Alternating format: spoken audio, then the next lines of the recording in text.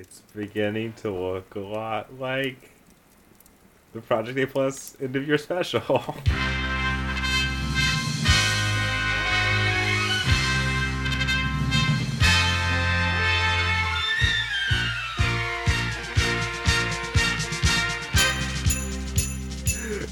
I guess we should introduce the podcast. So normally we do episodes on movies or whatever, right?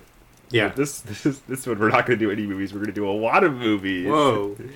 I know, because it's the Project A Plus Christmas end of special. year holiday special. Keep on fighting the war on Christmas. You're not going to win, motherfucker. So yes, we're gonna present our top 15s in dramatic fashion. Maybe have some other fun categories sprinkled in there too. Except for Maybe. you didn't prepare that many fun categories. Well, I think 10 fun categories on your part will be plenty for the podcast. Oh, I didn't do 10. I did like 12 or 13. Jesus Christ. Oh my god. I didn't even quite understand what you meant, so once you start, I'll kind of understand what you were It's saying. like superlative categories. You know, like the best, the most thing. But, like, were they actually legitimate or were they jokes? Most of mine are jokes. Okay. Some of them are not. I came up with one joke and then two worse jokes. Some of mine are jokes, Okay. but some of them are not. Okay. So how do you want to start this thing? 15 How do to you wanna 1. do this thing, baby. Back and forth.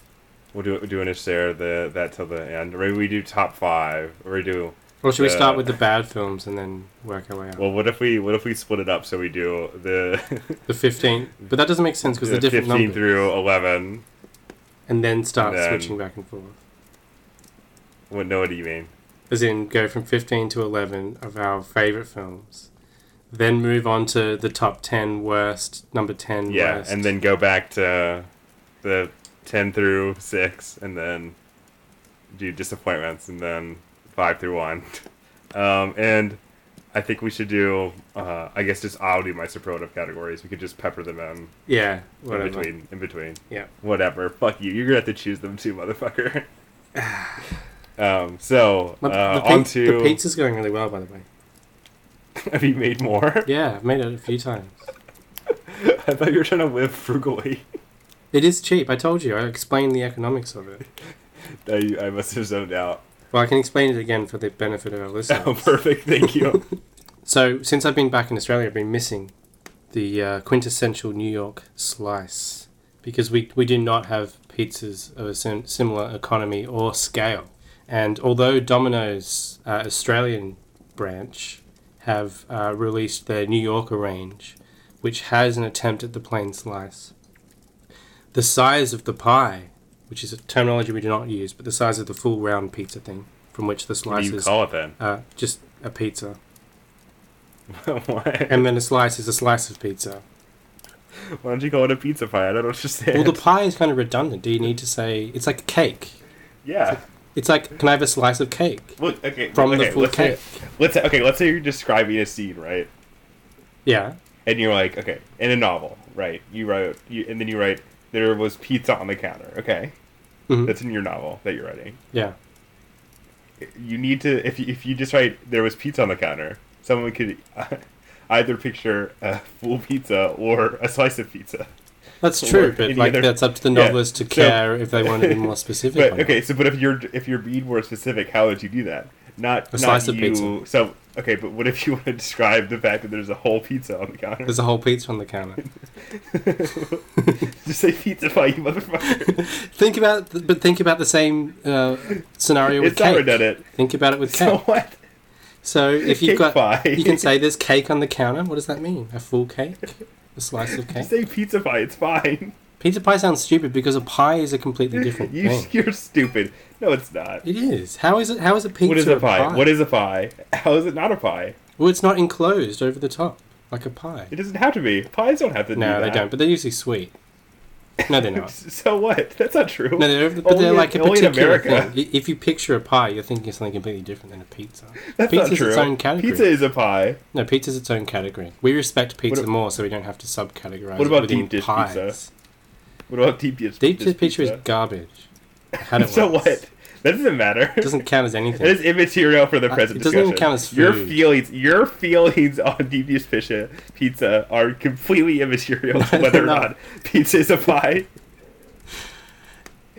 Anyway, So fuck you. where was I in my story? Pizza is a pie. All right, There's so- nothing that distinguishes it from pie. Tell me one thing that makes it distinct from pie. It's like flat and it's got like So what? it has no depth. It can't have depth.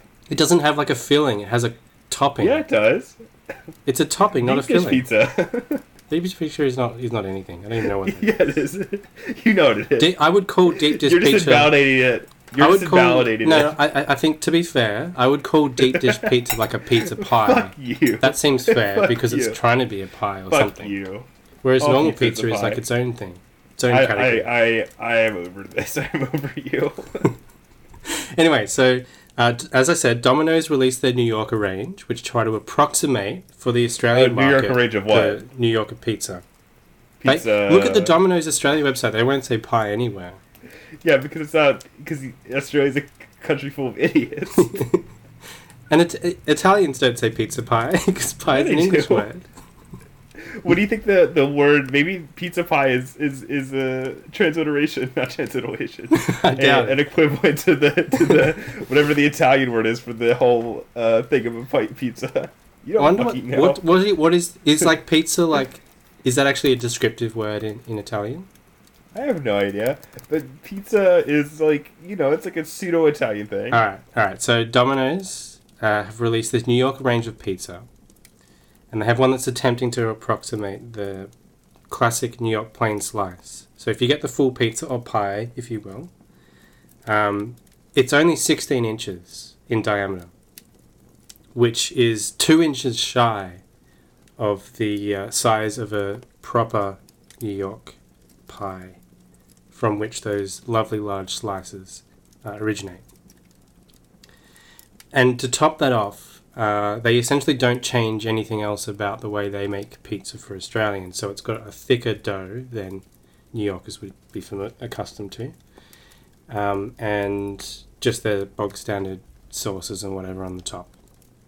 So for a long time I tried to rationalize whether I was willing to fork out an extreme amount of money for me, which is like, $17 or $18 plus whatever the delivery fee is, just to have this pizza that is obviously going to fall way short of my expectations. And luckily, I never bothered to do that. And instead, I decided to explore. Okay. All right, interrupt. Okay. I was flagging. The word pizza apparently has its origins from the Greek word that means pie. So, fuck you. Well, then, I don't need then your you're fucking saying, shit anymore. then it's a fucking tautology. You're saying pie, Yeah, like whatever. ATM That's machine. not a So tautology, fuck it's you, just Americans. redundant. The pie is in the pizza. So You shut the fuck up. But that doesn't change the fact that pizza is a pie. So fuck you. So I'll concede the pie link, but I won't concede the terminology pizza I don't even pie. care. 'cause I don't that's even a care anymore. tautology. I don't even care anymore. So it's kind of win lose for but both you were of arguing. us. You were arguing from Win, a lose for both position of of us. not knowing that. So, Win lose for both of us. fine, I accept that. So but fuck you. anyway, what I I don't give a shit ended about up your doing, stupid story. I was doing one of my favorite things, which is perusing the cheapest options in my local supermarket, which is the home brand options. Wait, but no. You did end up buying this Domino's pizza. No, I didn't buy it. Oh, I thought you did. No, I didn't. Oh. Huh. Luckily, I didn't, because I thought- saved myself $25 and a disappointing Well, I thought pizza. that you had tried it and it was garbage. No. I've watched people try it on YouTube. That's like eating it yourself. Anyway, so what I did is I bought these. There was a packet of 3 thin slices of pre-made dough. for $6. We'll convert it later, but this is $6 Australian approximately. $100 American. Yeah, so I bought that, and I bought a home brand mozzarella cheese and a can of tomato sauce. No, it's not a can of tomato sauce. I made the sauce myself with a can of whole tomatoes. Why don't you just make the dough yourself? Because then it's like less... I just wanted to try it, like as a fast food kind of thing, like a quick thing. I didn't want to bother preparing dough and like waiting overnight or whatever. Okay. Please continue. Because my idea was like I wanted to recreate the size, and I realized, well, I don't need a full pie worth of slices. I could just use one of these small but quote unquote large pre-made bases and just cut a massive slice out of it that basically traveled the whole diameter of this particular circumference. So that's exactly what I did. I made a nice sauce by reducing my can of tomatoes down with some garlic and salt and sugar and olive oil. Spread that on the base. Shaved some mozzarella, which I'd frozen for 15 minutes beforehand to make it easy to grate. And bunged that in the oven. Carved out my massive slice when it was ready, about 12 minutes later. And it wasn't quite right. I tried it, I was like, well, it's close, but it's not quite there. I realised the most important finishing touches, of which there are two. But I'd say the most important one is additional salt. And like finishing salt. So I liberally sprinkled the slice with finishing salt. Poured on some chili peppers. As in chili flakes, I should say. And tried it, and within sneezing distance of the worst New York slice, I would say. This is just a long prelude to you opening up your own dollar pizza chain in Australia. That's right. But anyway, the cost works out to maybe $3 per large pizza, and that large pizza is enough for 2 meals, like a breakfast and a dinner. And then if you convert that to American, which is less, like $2 or something, it's a pretty good deal. And it's significantly cheaper than like buying Domino's or something. Okay, so shall we start doing our top 15s? Our top 5 through 11s? Yeah, let's nail this. Let's do it. Okay, so we need some sort of interstitial music, I think. Which I will provide in post. Okay. That was like the demo. So just sample that. I'll sample that, yeah. Okay, do you want me to give you another one? Yeah. Okay. Done. And give me some words like films, top 15. Okay. Films. Is that it? Is that good? Some more words. Okay, top 15. 15. And maybe 15. some little phrases like, we really liked these. These were good cinema. Okay. We really like these. We really like these. We really like these. We really like these. Way of the future.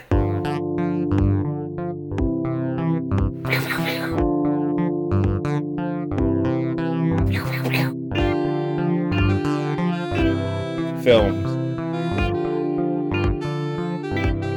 Top 15. 15. 15. We really like it. Way of the future. Cool. Hugh Hamilton, what was your number 15 film of the year? I thought you were starting. Nope. But then that gives you like the number 1 slot. I know. Wow. Alright, my number 15 film of the year that and I just want to remind listeners that I quickly cobbled together 11 through 15 because I didn't realise it had to be a top 15. Because you couldn't fucking read. And couldn't. That's nobody's fault but your own. I'm just reminding listeners to give them context for why my list is what it is. And why you only did 3 superlative categories. My number 15 is The Commuter. Oh, this should have been on my list. Yeah, that's a good movie. I mean, it's I'm glad okay. that you saw it. That's pretty good. I guess it was the 15th best film I saw. Yeah. That'll come up later in one of my superlative categories. I'll quickly explain what it is. So it's the Liam Neeson film on a train. Do you want to hear something really great that I learned the other day Mm-hmm. about a future Liam Neeson movie that's coming out next year Mm-hmm. that will no doubt take the spot in your best of 2019 list. Number 15. Yeah. He is in a film called Cold Pursuit that's coming out next Oh, year. that sounds good already. Okay. The plot follows a snowplow driver who sets out to get revenge on the gangsters who killed his son. So it's The Commuter, but with a snowplow. Wow, and Sounds it's great. leaning more heavily on his offspring killing franchise. Yeah. Or offspring Yeah. kidnapping or whatever. Kidnapping. Well, he doesn't kidnap the offspring. The offspring are kidnapped. Laura Dern is in it. So Sweet, even better. it's going to be good. Anyway. So yes, that was your number 15. What did you do? Why did you decide that was your number 15 film? Because it had to be something. That's a good movie. It was quite enjoyable. I just remember like choosing it from Netflix one afternoon, and it was quite fun. I feel like it is the best possible version of what it is, which is to say, a movie called The Commuter. And like the class consciousness really spoke to me. So. Yeah. I just like the idea of casting Liam Neeson as like a blue collar character. It's a little absurd. Anyway, so should I go on to my 15? Mm-hmm. You have to set me up though. How do I set you up? Oh, all right. Hey Hunter, what's your number 15? Well, so my number 15 is actually not a film. It is films. What? Yeah, I know. You broke 'cause the I have contract. our one and only tie, which is, I'll describe this as a blockbuster corner. So these were the two blockbusters. You got to choose one. Gun to your head. Nope. Sorry. That I liked more Whatever than you say most first other is the one you like blockbusters. more. Nope. Sorry. That's the rule. I'm gonna say both. Of them, and you can fuck you. I say both of them at once. You could have had a tie, and I wouldn't have complained about it at all, you motherfucker. Can I fucking continue? You may. So, part of the reason I chose these two movies is that, besides myself, not many people seem to like them that much. So, Downsizing. or if they did, it was sort of a grudging, Downsizing came out last year, a grudging respect. Or not a grudging respect, but a grudging sort of admittance that there was something to them. And these are, of course, Ron Howard's great entry into the Star Wars universe, Solo, a Star Wars story, and Steven Spielberg's evocation and sort of circle jerk of 80s nostalgia, Ready Player One. So those are my two, tied for 15th place on my best of 2018 top 15. Set me up. Okay. So are you more of a Lucy Liu or a Tay Diggs type? Lucy Liu, all the way. Okay. So I'm just gonna write Tay Diggs.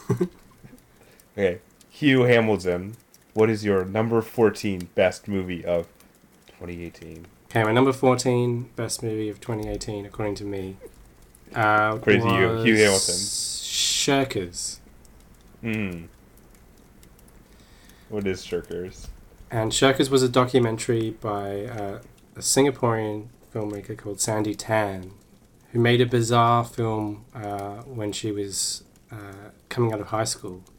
And I've talked about it on the podcast before. I thought maybe the documentary could be a little bit stronger in places. Like it sort of feels like it lacks a proper resolution, or the resolution it goes for doesn't quite land in the way maybe it needed to.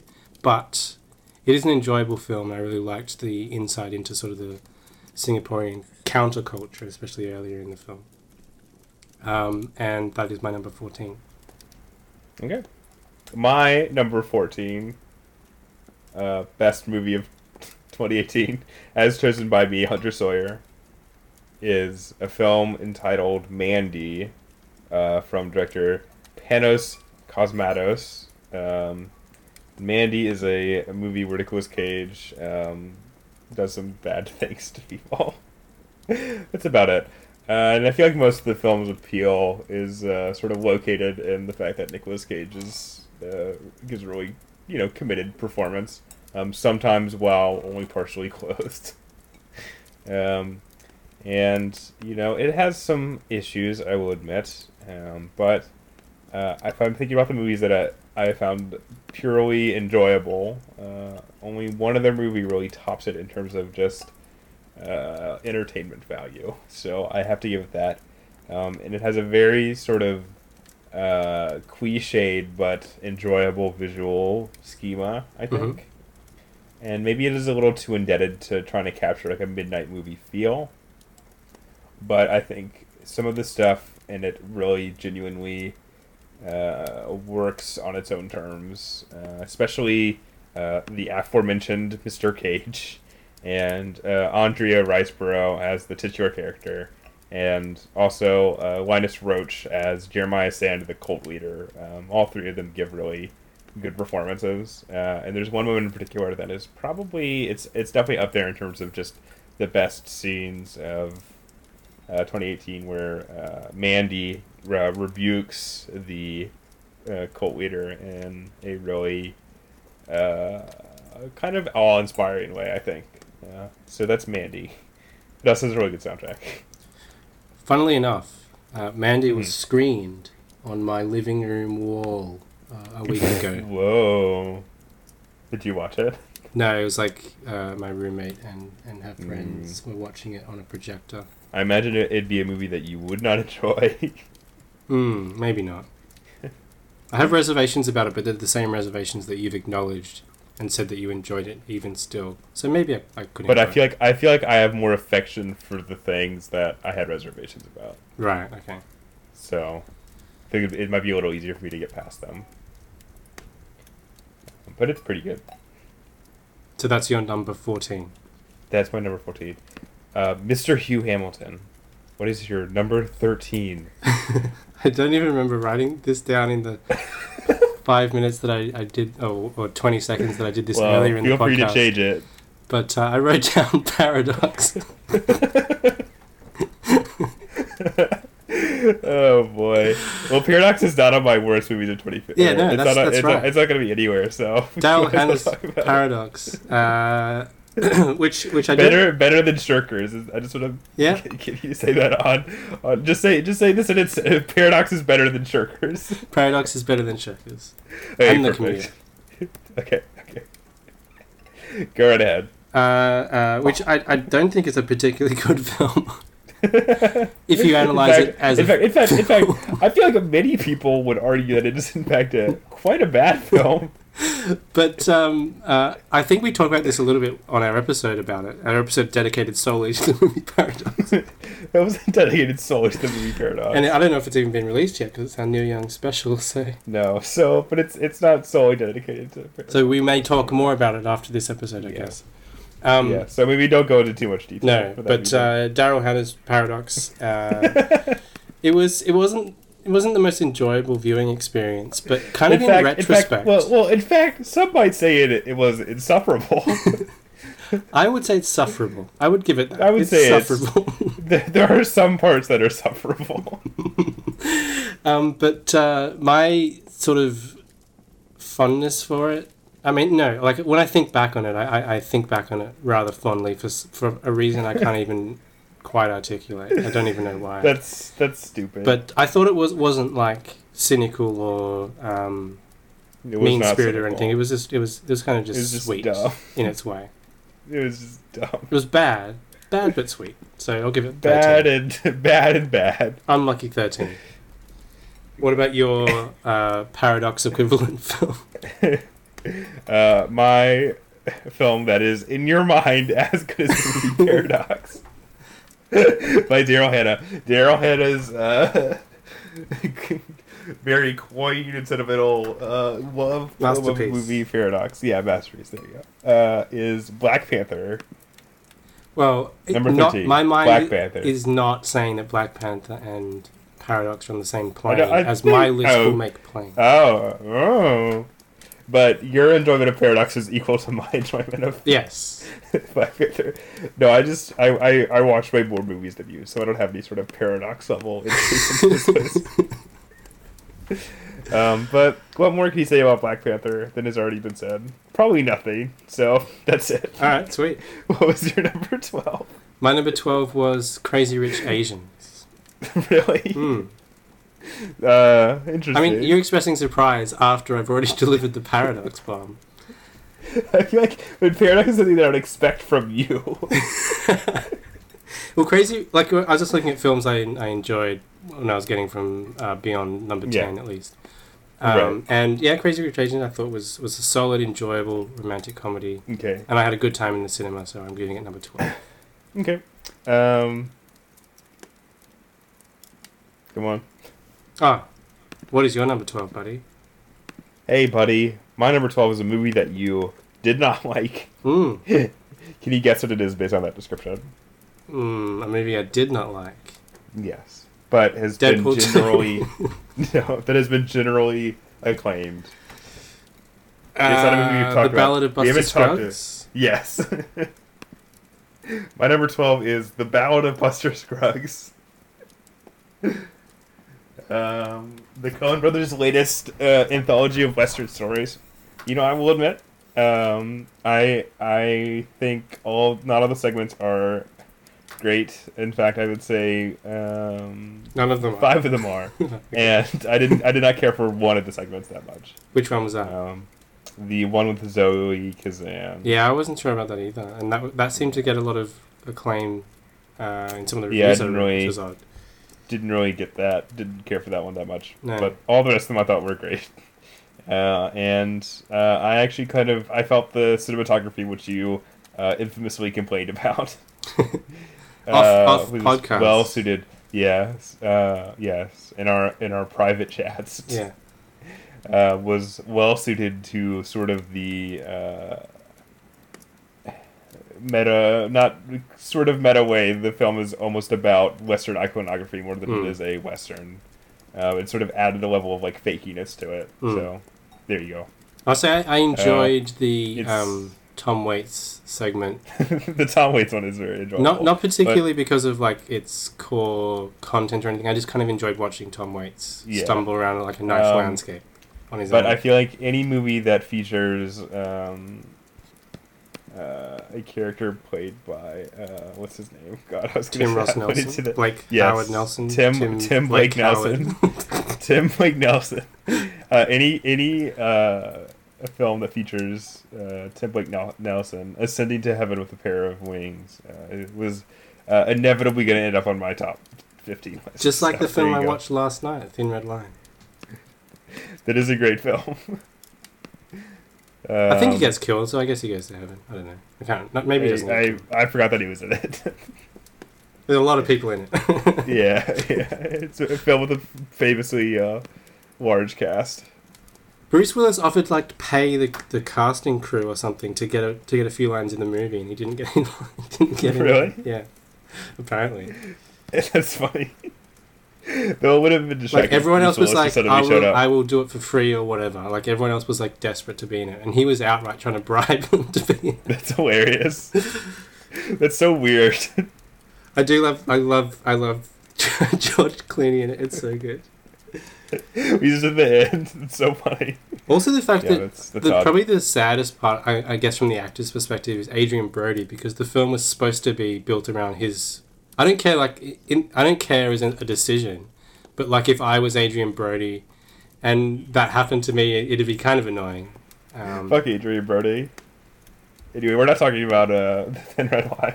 But the thing about seeing Adrian Brody that was interesting in that, I was like, I thought he was Jamaican. Like it was weird that he was speaking an American accent. I'm gonna reach through the microphone and punch you in the face. How does that sound? I never want to not remind people about that. His best performance. Yeah, by far. Okay, so The Ballad of Buster Scruggs, a movie you did not like, but are barred from saying anything bad about, at least during this segment. Yeah, alright, let's move on. Okay, so Hugh Hamilton, what was your number 11 film of 2018? Well, you've already mentioned it, but it is Solo, a Star Wars story, which was a very solid, enjoyable film, and certainly a lot more enjoyable than I anticipated it would be. Yeah, me too. It's just a well-made little space western. That's right. Yeah. Number Good. 11 for you. Good so. film. My number 11 is a film that's going to out me as a boring white person. Anyway, it is Golden Exits, Alex Ross Perry's film about a bunch of sort of middle-class white Brooklyners who are all in terrible relationships.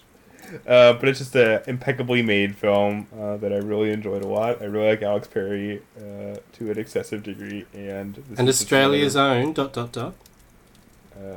What's her name? Elizabeth Browning? Yeah. Yeah. From, she's good. She's very good at from it. a film we And also both like. And the only... Let me finish. Sucker Punch. Yes. No, I was referring to Stuart Murdoch's Soul feature to date. Stuart Murdoch? Hmm. I don't even know what that is. From Belle and Sebastian. Isn't that his name? Oh, yes. No. Yes, you're correct. God Help the Girl. God Help the Girl, yeah. My brain just skipped a couple beats there. Yeah, she's good in that too. She is. And I think her acting ability is directly correlated with if she's allowed to play an Australian character, which she does in Golden Exits. Yes. And as she does in God Help the Girl. But yeah, Golden Exits. It's definitely worth a watch. Kind of slept on a bit, but good film. And is the Beastie Boy good in it? He is quite good. That was never much of a Beastie Boy. Because oh god. That hurt my ears. I was way more interested in Adam Horowitz when I learned that he is married to Kathleen Hanna of Bikini Kill. Oh, is he? I didn't even know that. Yeah.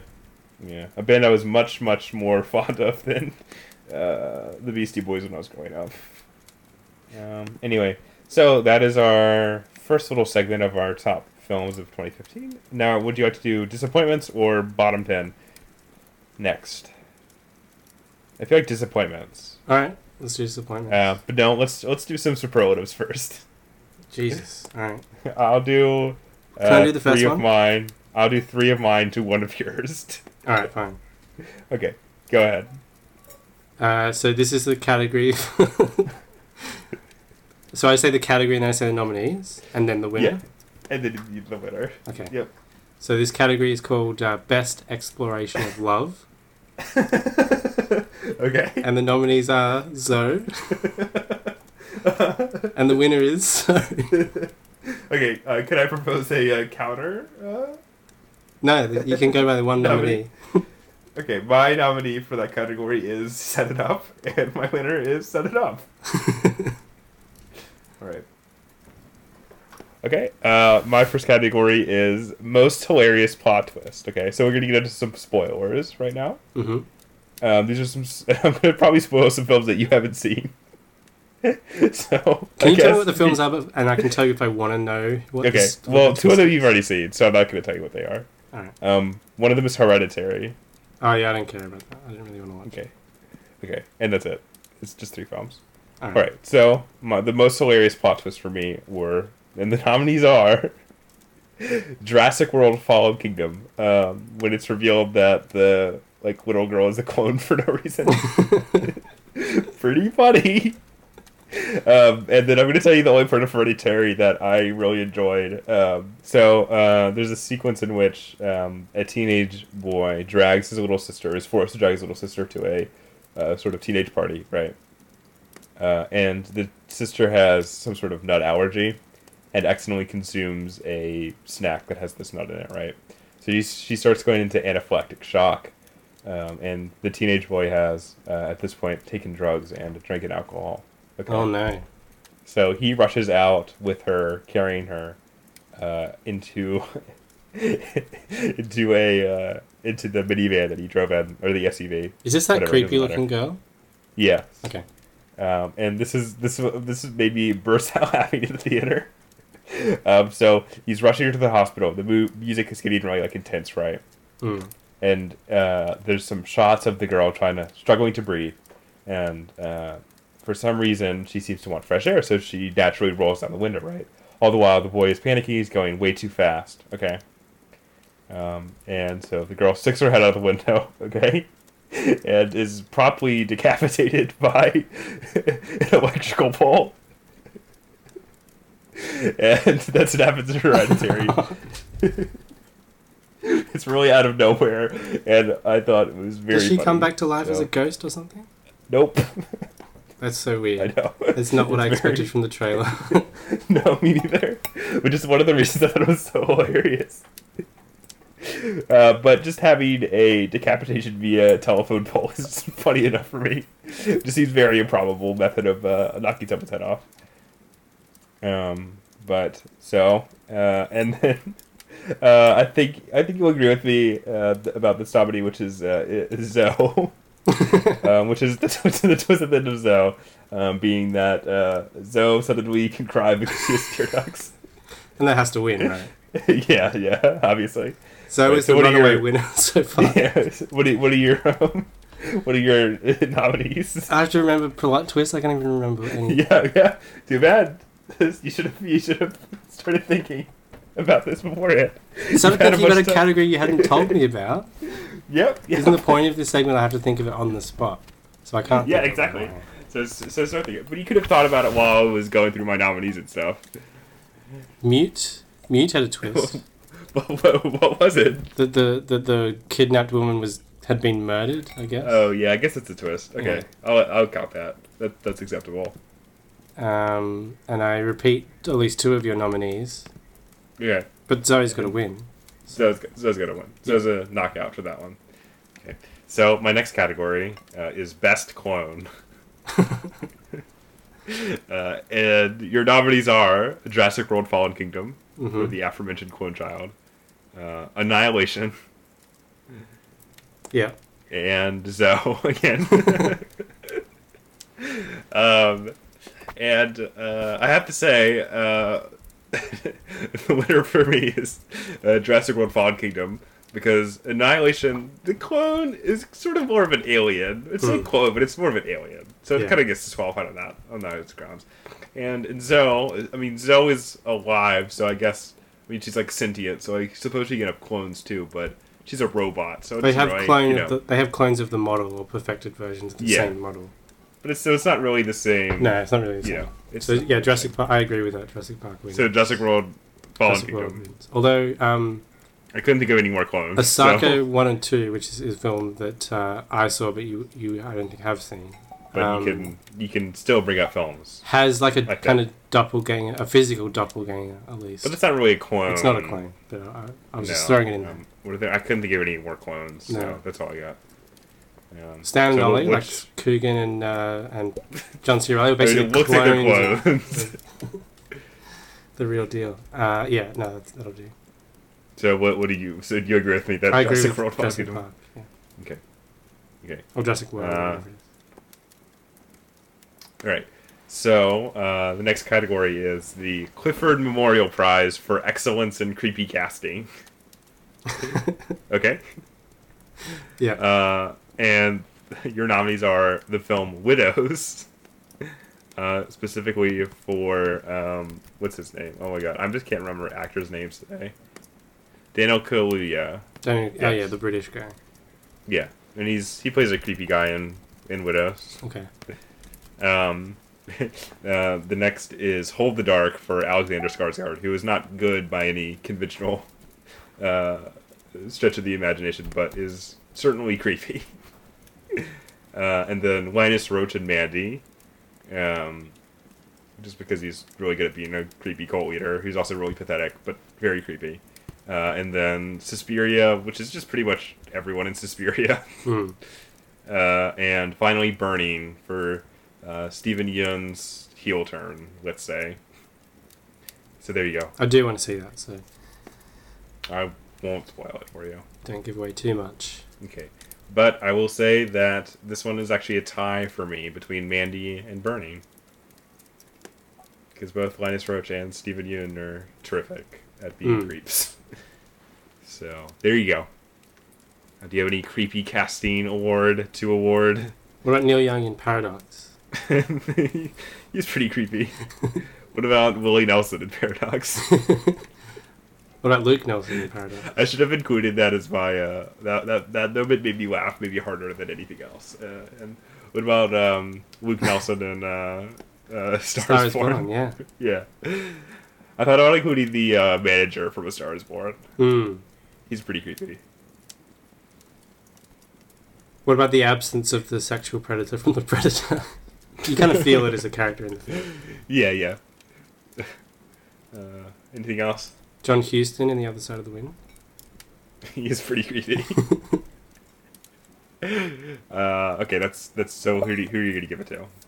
You have to give it to someone. What were your options again? No, you have to come up with them. Alright, so I'll give it to John Huston then. The last thing I said. Okay. Okay, so shall we move on to our... Well, let me actually count how many of these I have, so and see if I should do 4 or 3. Imagine if we did like 10 each. Look at It'd be great. Such a tedious So thing. I did 14, so I should do another one probably. You don't have to do them all. I have to do all of them. Edit. I have to do all of them. And if you edit one of them out, I'm going to cancel the podcast. Alright, so this prize is the Spotlight Award for a critically acclaimed movie that I have no interest in seeing. Mm-hmm. And the films that are nominated for this are Leave No Trace, Wildlife. I'm trying to even remember what Leave No Trace was. It's a movie where Ben Foster is like a survivalist PTSD dad. Ah, yeah, living yeah, in yeah, a national park. I was like, don't want to see that. Don't care. Wildlife, which is like the Paul Dano directed film about Did you see- Carey Mulligan being a housewife. Did you or see something. Winter's I Bone? don't care. No. Okay. The Old Man and the Gun. Roma. Yep, I agree with that too. Eighth Grade. Yeah, I agree with that too. And finally, The House That Jack Built. Mm-hmm. And the one that I chose as my winner is 8th Grade. What about you? I wouldn't give it to 8th grade. I wouldn't say that's the one as in personally, I wouldn't say that's the one I would. That is the one I would. That's my winner. Which one would you give it to? Kind of tempted to give it to Roma. That would be funny, considering that's by far the most acclaimed film that I chose for this list. Even though I almost watched it if I had more time, I probably would have watched it for the podcast just to have something to. I'll probably watch it if it gets nominated for Academy Awards. Anyway, what are we doing now? Biggest disappointment. We are doing our top 5 disappointments. Are we doing? Are these supposed to be ranked? I mean, they can be. We could just do 5 disappointments if you want to. Let's just do 5 disappointments. Okay, great. These, I'm just gonna read them off as I wrote them down. Mm-hmm. Okay, and then I'll give my number 1 disappointment because I have that. All right. Okay, so let's see. Do you want to start, or should I start this for this? You start first. Okay.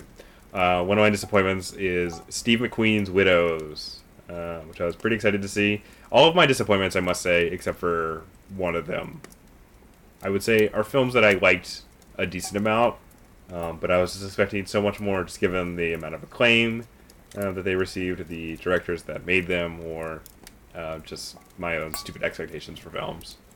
So Widows definitely falls in that category. It's a film that I sort of enjoyed watching, but on the whole was pretty whatever about. It doesn't really... I feel like it almost feels like it's embarrassed to be a genre picture, so it feels the need to just really haphazardly slap this like really poorly thought out political commentary on top of it, and it's not really successful as either, in my opinion. Mm-hmm. So did not especially care for that. That has some really striking moments, but it's a little too it's very tonally incoherent, I'd say, and I think that can work in films, but in this case it does not. So that's my take on Widows. And what is one of your disappointments? Monsieur Uamudo. Some of these aren't like, I wouldn't say they're massive disappointments in the sense that I was like hugely looking forward to them. I just had to pad up my list a little bit, but Yes. I guess we'll start with Annihilation, which I just hoped was going to be better than it was, even though I'm not necessarily a massive Alex Garland fan or anything. I don't think I've even seen Deus Ex Machina. We will talk about that later. But Annihilation, I did thought was pretty bland in the end. Yeah. Not very successful in the type of lyrical science fiction it was trying to Though emulate. you did notably like it better than I did. I did. I didn't mind. Like, I didn't hate it. Yeah, which I did. But yeah. But we'll talk about that later. So what's another disappointment from you? Another disappointment for me is Lynn Ramsey's "You Were Never Really Here," Interesting. which is like what if Taxi Driver was a movie that was like, yes, Travis Bickle will do good. That's a little weird, but I also think it's kind of another one of these films that's like, this would just be better if you just made a trashy thriller, and instead of like having to say some like dumb gibberish about like pedophiles being in American politics. Isn't that really like clever that every politician in America is a pedophile? I don't know. It's just a little dumb, I think. But it has some very striking moments. But as a whole, I did not especially care for it that much. I just found it peculiar when I read about it that it was based on a Jonathan Ames novel. Yeah, who I also don't care for. Yeah, me either. So, but yeah, I just did not care for that one that much. So there you go. That's You Were Never Really Here. Cool. That actually might be the biggest gulf between my reaction to it and how excited I was for it. But maybe not. Maybe that'll be topped by another film that we already talked about. Throw me some bones. We'll talk about later. Right, so I'll throw you a boner. What's your number? Another disappointment for you. Another disappointment. Hold the Dark. And again, didn't have particularly high expectations. Well, we will talk about that one later, but in a different context. Yes, we will. So maybe just say it and then... Didn't have particularly high expectations, but after watching some of Blue Ruin and all of Green Room, I at least hoped for something on par with those films, and this certainly was not that. No. The less said about it, the better, I think. I hate talking about it. I hate remembering watching it, because it was so tedious. We will talk a bit about it later, I think. Yeah, I think we will. Anyway, your turn. Right, so another disappointment for me is Black Klansman, which I was like pretty excited to see. I like some Spike Lee movies. He's a pretty good director, but instead I found just a film that was like, just sort of bad. I don't know, funny but pretty glib and surface level, I think, and it's a little tasteless. The only reason that I wouldn't include that as a disappointment, because I think I was similarly lukewarm about it. But I don't think you were as excited about it as I was. Yeah, I wasn't. I didn't. I'd already read some of the mixed reviews about it, so I wasn't really expecting it to be amazing or anything. So there wasn't that much of a gap between. Well, I was, and it was pretty disappointing. Which is why it's one of my 5 disappointments. Yeah, just a movie that I'm still a little perplexed by how positive reception it received. Okay. And what is another disappointment for you? Phantom Thread. If that. I think it was released in Australia 2018. Whatever. I don't think. I saw it in 2018. So I'm pretty sure it was. Stupid. That's stupid. No, I'm pretty sure it was only released in Australia 2018. I'm looking it up right now. Oh, it was only released in... Okay, fine, that counts. Yeah, cool. Fine. Phantom Thread. A movie that I loved and was my favorite movie of last year. So I always have reservations about the guy who directed it. His name I've forgotten for some reason. P.T. Anderson. Yes, Paul Thomas Anderson. Doesn't he have to go by Paul Thomas Anderson because P.T. Anderson's taken by the video game guy? Or Nope. Okay. It's Paul W.S. Anderson, isn't it? Oh, right. Okay, whatever. So he can't just be Paul Anderson. He has to be Paul. What I was trying to say is I do have reservations about Paul Thomas Anderson's work prior to seeing Phantom Thread, or I did have reservations about his work prior to seeing Phantom Thread. But I still found it quite underwhelming, nonetheless. Well, I must admit I was, but I don't want to step over your opinions. This is your corner. You can step on my opinions. You can disagree. I was quite whelmed by You're whelmed. I was very whelmed by. You were sufficiently whelmed, not overwhelmed, just No. right, just I enough. was perfectly whelmed. Yeah, good. And that is my favorite movie of last year. It's my favorite movie of this year, but also my biggest disappointment. No, yeah. What is another disappointment for you, sir? Give me a second.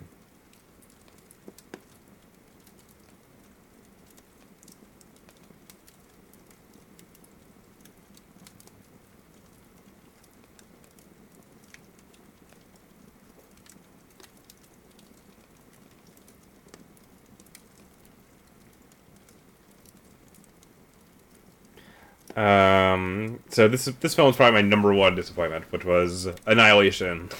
Which you know what, I liked Ex Machina well enough, but I really liked the novel Annihilation upon which the movie was based, and I always hate this sort of criticism that's like, the book is better, and it's really sort of a shallow way to approach. I know, because you said that on the Annihilation episode. Yeah. But when I was reading the book, I was like, this would be a really good movie if they did it right. And boy, did they have to do it right. So that's all I have to say. It's just a dumb movie that seems to mistake its own sort of blandness and lack of ideas for intelligence. Should I apologize for misnaming Ex Machina? Yeah, you should. Nah, I'll let it go. But another film where I'm like, I do not understand why people like this movie so much. So there you go. So that's your biggest disappointment? Yeah, by far. I was even expecting to be like, wow, the soundtrack is going to be good, and the soundtrack is terrible. That can't be right, because I've got two more to list. But it was the way I listed. I just wrote them down as they occurred to me. So you didn't leave it to the end. You weren't thinking of build up or anything. No, I don't really care about. No. See, it's a perfect. You want to. The climax isn't the end of a film. It's near the end. Oh, so your last choice is like the come down after the big bang. Yeah, exactly. What is another disappointment for you? Another disappointment for me. What should I say is my biggest disappointment? It's tricky. For me, that was probably The Ballad of Buster Scruggs. In that case, which I don't think is like a terrible film, but I didn't find much to enjoy about it. It felt very thin to me, but I found little to enjoy, and I thought it was quite ugly visually, as we've discussed off air. Yeah. It's the Coen brothers' first film using digital.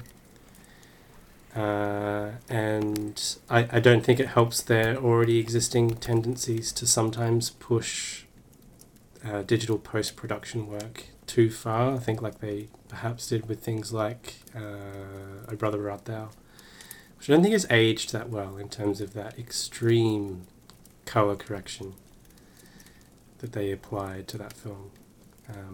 Which gives a very artificial kind of look. That is okay with me. I think I've liked it a little bit more in retrospect over time, thinking back on it, than I did actually watching it, but I still don't like it very much. So that is fair enough. Probably my biggest disappointment, because I thought I'd enjoy it, even just as a meat and potatoes Coen Brothers film. But yeah, you said you did not enjoy it at all. A bit of a struggle. Like there were elements, as I said earlier, that I did enjoy, such as watching Tom Waits wander about as like an old prospector. That's great stuff. That was probably my favourite bit of the film. But pretty much the rest of it, I wasn't really having much of a good time. Your film. My final disappointment is Hereditary, which I thought was going to be, like scary, but just wasn't that scary, and just sort of dumb. Except for the decapitation, which is hilarious. The one redeeming factor. Yeah. Has some inventive imagery, but for the most part, it was just sort of like, okay, yeah, whatever. There's nothing that I saw in it that hadn't been done better elsewhere.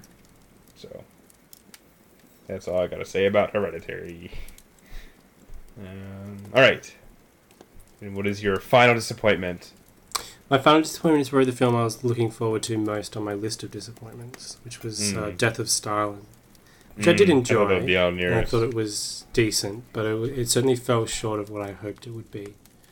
As I talked about at the time, maybe, or unless that's the cut episode, I can't remember. But yeah, I didn't think it. I found it a bit prosaically directed in a way that inhibited the film. I mean, it doesn't always have to be like that. This type of film doesn't have to be like super visual all the time or anything like that. But I think the milieu that it was going for does lend itself to at least some more interesting visual decisions that would have, I think, helped the film along. It felt a bit flat to me, but I still thought it was funny. Okay. And there are good performances and stuff. That was a film that I liked well enough, and then I don't know, forgot that much about it after I saw it. Yeah. But I wasn't really that disappointed by it, so. It actually was, that's probably a good point. It actually was somewhat forgettable. Yeah. But that certainly can qualify as disappointment for you. But it was not for me. All right, so where are we now? Are we back to good list or are we on to bad list? Where are we now? Is that what you said? Yeah, thank you. Where are we now? Where are we now? I can see the rest of the song. Yeah. The more that you know. You'll add like the song like behind you. Oh no, I have to play it to whatever key you're singing. Oh yeah. Or I could pitch shift your vocal to the key. Even better. What are the rest of the lyrics? You know. As we catch the train. This is like the best Bowie impression I've ever done. From Potsdamer Platz, you never do that. That I could do that. Just walking the dead. I mean, I barely know the song. That's it. I can't even remember like what it sounds like or if I've heard it. Let's do 2 more superlative categories, and then move on to our next 5 best of 2015 movies. Do you want to do one of your categories? I mean, it's not even funny, but all I wrote down was best installment of the Mission Impossible franchise released in 2018. That's so dumb. That's not funny at all. No, best film starring a mute Amish guy in Future Berlin. That was funnier. There we go. That's the end. So it's A Star Is Born. Yeah. Okay. So this one is films that I wish I had watched for this top 15 best movies of 2015. Oh, interesting. I could have a good answer to that, but again, I don't have anything in front of me to refer to. Well, maybe I'll provide you one. Okay. So the films that I have nominated for this are Zama, Sorry to Bother You, Support the Girls, Can You Ever Forgive Me? Not you, the movie Can You Ever Forgive Me? Happy as Lazaro, Hale County, This Morning, This Evening, A Bread Factory, both parts of that film, or both films that comprise the duology of A Bread Factory, If Beale Street Could Talk, and The Mule. And would you like to take a gander at what my winner is? The Mule. Yep. Which I was going to go see, but instead I had to work on papers, so... but actually, The Mule is tied with If Beale Street Could Talk, which I am also exceptionally excited to see. So there you go. But I'll probably see The Mule before I'll see If Beale Street Could Talk. So, okay. Do you have a film that you wished you had watched for your top 15? Burning. I wanted to watch. There's probably Shoplifters. Others. Maybe, yeah, Shoplifters I do want to see. And there are probably others. So the next category is the most pleasant surprise. Oh, that's a good one. For me. Yeah. See, these are good categories. Oh, this is the first good category. Shut up. I hate you. And I have 5 films listed for this one. And mine are... actually, I have 6. Sorry. Jesus Christ, man. So this is kind of the inverse of our disappointments list, where these are films that I was either not excited or not especially excited to see that managed to see exceed their shut up exceed my expectations by quite a bit. Okay, and so basically the winner of the category is the one that I enjoyed, most proportionally to how little I thought I was going to enjoy it going in. Okay. Mm-hmm. And the nominees are Venom, The Commuter, Mandy, Ready Player One, Avengers Infinity War, and Solo: A Star Wars Story.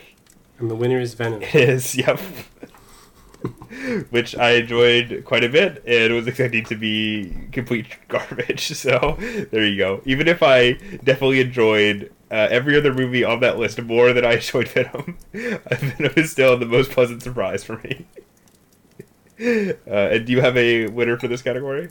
Yeah, so I would have some of the same shortlist because there weren't that many films that exceeded my expectations, but Solo was one of them. Yeah, and but so you did exceed your expectations quite a bit. Yeah, and so was one of the other films you mentioned. Ready Player One. And Ready Player One, yeah, those two. And Avengers Infinity War. Yeah, I wouldn't say that like...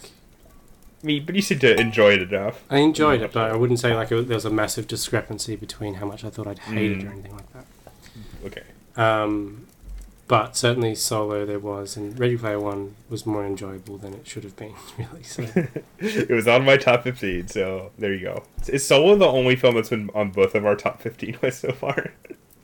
I think yes it is. Okay. So Solo would be my pleasantest surprise. This Solo's pretty good. Okay. So shall we move on and talk about our numbers 10 through 6? Yes, we shall. Okay. Do you want to start with yours this time? Or do you want me to start again? You start again. No, I'll start, because I was starting before, wasn't I? So it's my turn anyway. Yeah. So my number 10 is... Dun, dun, dun, what is your number 10? A film I watched this morning. I think I know what it is, and it'll be on my list. Yeah, The Other Side of the Wind. Yes, that will be on my list. Which is the belatedly and posthumously completed final film by Orson Welles. So my understanding is that he edited together about 40 minutes at some point before he died. Yeah, that's what I had heard. Instructions here and there about what he wanted to do with the rest of the film, and about 100 hours of footage. And there was all sorts of legal entanglements that prevented the film from being completed until now. Yes. And I think they've done a pretty good job under the circumstances, I would say. Yeah, I would agree with you. I don't think it's a perfect film or anything like that, and I don't think it could be in the circumstances. No. And I was certainly drifting off a little bit. Well, that's a thought of yours more than the films. As in, it was like losing me a little bit in spots. I don't think it justifies its entire span of what we can see. Again. But it's still pretty enjoyable for what it is, and there are some really interesting moments. So the film within a film, also called The Other Side of the Wind, that the fictional John Huston played director is making. Whose name in the film is Bon Buston. His name in the film is Jake Hannaford. I was making a joke. He's making a film that's like Orson Welles' parody of an art film. Well, it's a parody of like Antonioni, basically, mixed with some like 70s erotica too. Yeah, which is fitting because the guy who's the director of photography on this and F for Fake, at least for the parts of F for Fake that Orson Welles shot, is a guy named Gary Gaver, who when he was not being Orson Welles' cinematographer, was a prolific director of pornography. And I mean, I don't think he wanted to be, but he couldn't sustain living just making this film. So he needed some other form of income, and basically he was just working the entire time. Yes. Either on pornography or The Other Side of the Wind. Or, Wells' other projects. Yeah. And the sort of most of the film within a film is sort of dodgy, but there's kind of an amazing. But it's intentionally supposed to be. Yeah, yeah. But there's kind of an amazing sex scene in a car. Yeah. That is very striking and very unusual, I guess, for Orson Welles. Yeah. I mean, not necessarily in that oftentimes his films feature like striking. No. But like, he never dealt this explicitly with sexual scenes. Have you seen The Immortal Story? No. That one is about sex. Okay. And that sequence in F for Fake where there's two bit parts of TNA that are pretty a bit of TNA. Man, F for Fake's a good movie. But yeah, Other Side of the Wind is worth watching, I would say, if you're interested. Yeah. Okay, should I do my number 10 now? Mm-hmm. Okay, you have to set me up. Do your number 10 now. Whoa. So blunt. Is Romance it, dead? Mary Poppins Return? Yeah, it is. No, it's actually A Quiet Place. Ah. No. My number 10 film is, I assume, a film that's going to be on your top 10 list, or top 15 list. Well, you'd think that, but maybe it's not. Maybe it's not. And I assume that the rest of the films on my list are not going to be on your list, so I think this will be the last film that we agree on, which is Mission Impossible Fallout. Ah, yes. The extremely excellent latest entry in the Mission Impossible franchise that is just some of the best and most frenetic action filmmaking that I've seen in quite a while. We did an entire episode on it, so I don't feel the need to go into too much detail, but if you are able to get over some of the dodgier aspects of Tom Cruise, like the fact that he basically employs slaves. So if you don't mind slavery, it's a great film. What is your number 9, Hugh Hamilton? My number 9, Pipping the Late Master, is To All the Boys I've Loved Before.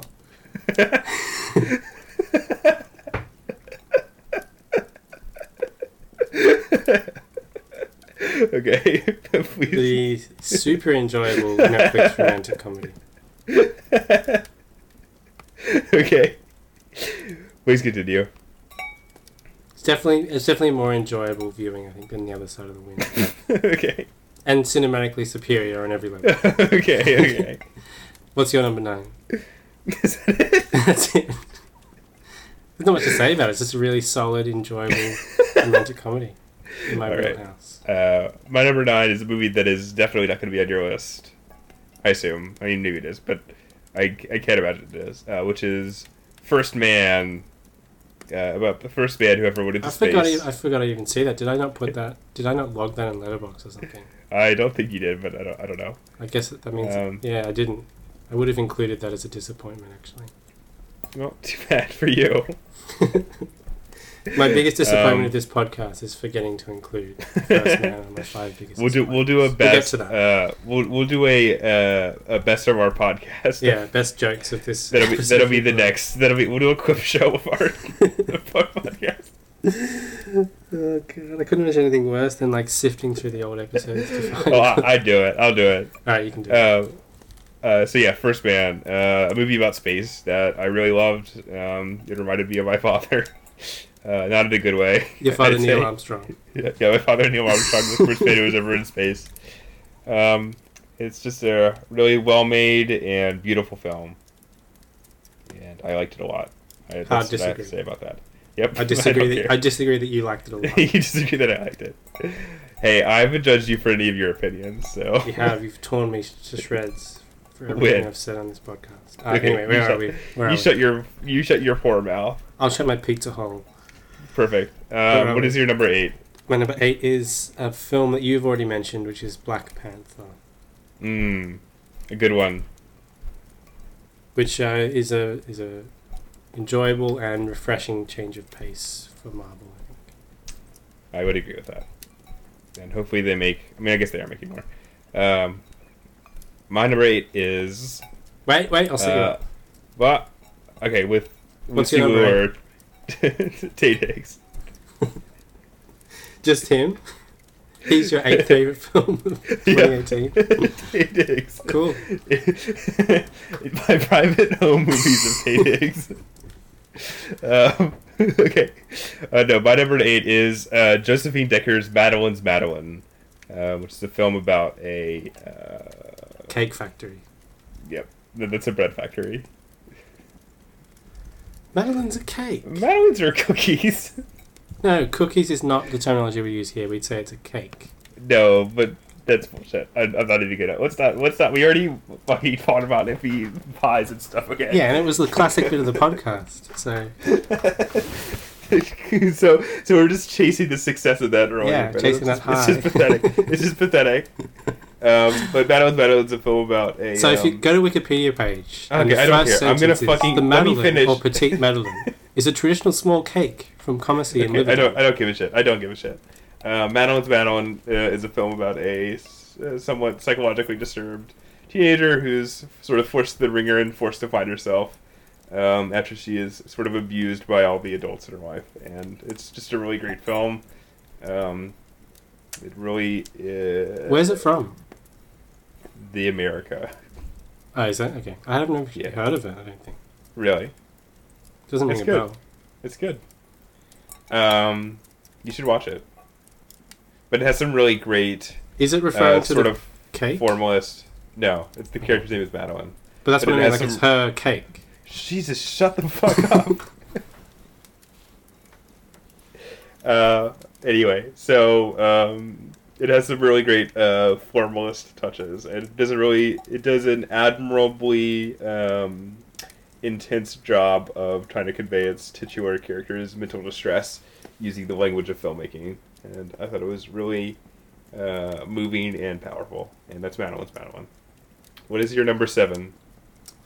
Where was I? Let me go back to my list. 1 second. My number 7 was a film I saw 2 days ago, which was Wow. Spider-Man Into the Spider-Verse. Wow. Which, like Black Panther is Spidey-Man. similarly refreshing and sort of on par with what Spider-Man Homecoming. It sort of nailed that tone, especially that Spider-Man tone that I think Homecoming captured really well, is also captured really well here. Do you prefer it to Homecoming, or are they about equal? It's actually tricky. I'd probably have to rewatch Homecoming not on a plane to make that. which you'll have to do for our Spider-Man special. But one of the things I really like about Into the Spider-Verse Uh-huh. is the animated aesthetics, which is sort of this cel-shaded 3D graphics, essentially, I think. But given sort of a flickery style that is trying to mimic 2D animation. Yeah, it was very striking in the trailers that I've seen. Yeah, it actually works really well, and it means that the inevitable fight sequences play a lot more enjoyably than they do in the live-action Marvel films. So it doesn't really have the same kind of lulls that I've come to expect, at least personally. So it's pretty solid all the way through. Phil Lord was the one who He just co-wrote it. co-wrote the screenplay and was one of the producers. And sort of similar to the Lego Movie, which was better than I expected it to be, all the jokes land, even the ones that, I wouldn't say all the jokes are the best jokes in the world, but they are all executed, and they're all executed well, and they all pretty much land. So it was a How was pleasant Nicolas Cage? movie back to front. Doesn't get much to do, but he's pretty good. Okay, that's good to hear. All right. Should I do my number 7, or do you have more to say about Spidey? No, you can do your number 7. Okay, my number 7 of the best films of 2018, as presented by me, is a little movie called Paddington 2. A movie about a bear. I'm just causing you pain, motherfucker. A movie about a bear who I said it was goes okay. to Britain. Maybe I thought like 3 or I something. thought that was a pain expression. No, it was like it wasn't anything. Just Stop reading into it, man. totally delightful film. And Hugh Grant is my nominee for Best Supporting Actor of 2018. And that's all I'll say. The only thing that annoyed, I mean, I didn't love the film Yeah, wholeheartedly. I know what you're gonna say. Just But- don't even bother. I don't care. Just next. All What's I'm your gonna say number is I 6? wanted the Hugh Grant musical I number to know, have I more know, prominence. I know. We talked about this already. What's your number 6? My number 6 is Mission Impossible Fallout. Wow. Mission Impossible Fallout is hard to criticize. It's a faultlessly executed entry in the Mission Impossible franchise. Uh-huh. Yes, that it is. It's also the best Mission Impossible movie that was released in 2018. It is. Yeah, weird. Some stiff competition, but yes, I think it just pips the other ones. So funny. Yeah. So funny. What's your number 6, motherfucker? My number 6 is a film called Suspiria. A movie about a bunch of witches in a dance academy. Cool. And I really enjoyed it a lot. It's Cool. My number. It's not. Well, no. We're not doing that. We're gonna take a break and then do our 10 worst. Jesus Christ. All right. It's not a film that I think is entirely successful. Suspiria, but what is there, I think, is really fun and sometimes grim and silly and creepy, and it's just a range of things. I really love that a lot. That's Suspiria. You shut your fucking mouth. It's not even wait. You haven't even seen it. It's by your boy. It's I by... don't want to cast any aspersions on the film. I was more casting aspersions on you. you talking. you suck my dick. Okay. Anyway, what are we up to? Yep. Now we're gonna take a pause and do some more superlative categories. Oh, and... boy! Shut up! You like some of mine. I liked one of them. You like a couple. All right. Okay. So let's do some superlative categories, and then we're gonna do our bottom tens. Okay. Cool. Yeah. All right. So my next superlative category is best post-mortem performance. And the nominees are John Huston. Yeah. Susan Strasberg, who plays the film critic in Other Side of the Wind. Mm-hmm. Tonio Selwart, who plays the Baron in The Other Side of the Wind. Like the guy is like screenwriter. Yeah. Then Mercedes McCambridge, who plays the editor in The Other Side of the Wind. And then Kieran Kiki, who plays the grandmother in Shoplifters. Okay. And the winner is John Huston.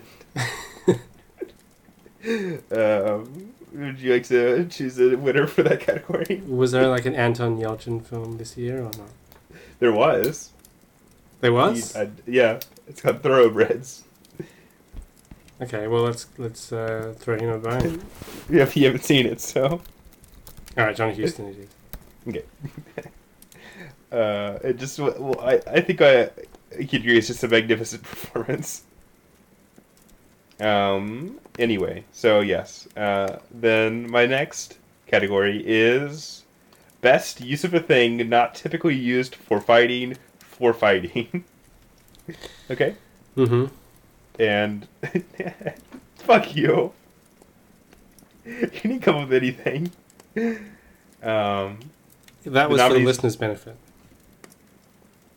Whatever. The nominees are Mission Impossible Fallout for the helicopter duel sequence. Mission Impossible Fallout has quite a few others. I think you could include here. Then Mandy, there is a chainsaw on chainsaw fight sequence. Mm-hmm. And finally, The Commuter, which features the scene where Liam Neeson fights a bad guy armed with an axe with a guitar. And those are my nominees. And I have to go to The Commuter. Yeah, let's both go with The Commuter. I agree. Yeah, fuck you. All right. My next category is my favorite rant. And I only have one nominee and one winner for this category. So. Wait, can I nominate my up. least favorite rant? Yeah, sure. This segment. Okay. Okay, I'm gonna leave now. And my favorite rant of 2018 is in Destination Wedding. There's a sequence where Keanu Reeves rants at length about PC culture, which I thought was quite funny. I do want to see that. Actually, that's probably the film above Burning that I wanted to see the most.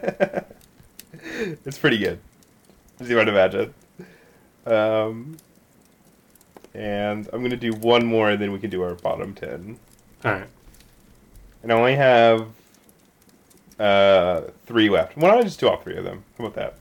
Yeah, just nail it out. Okay, but you have to participate in the rest of these. I'll agree with your winners. No, you have to participate in them. All right. Okay. Knock it out. This is for worst trend, okay? Okay.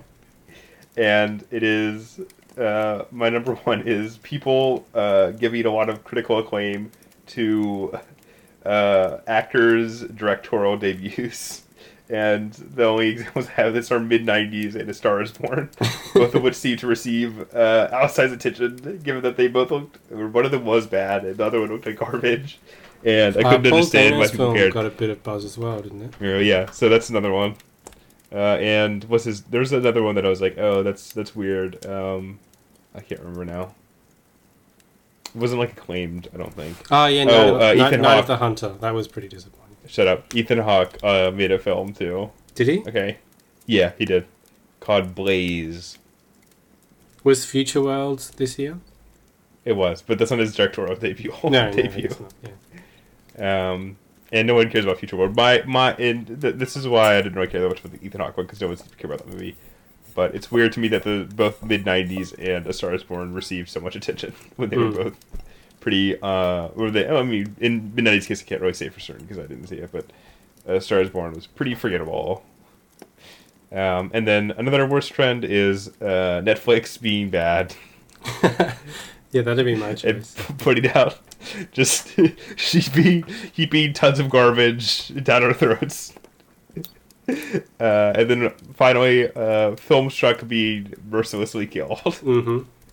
Yeah, those are my 3 worst trends, and I don't have a winner because they're all terrible. Yeah, I support each of them.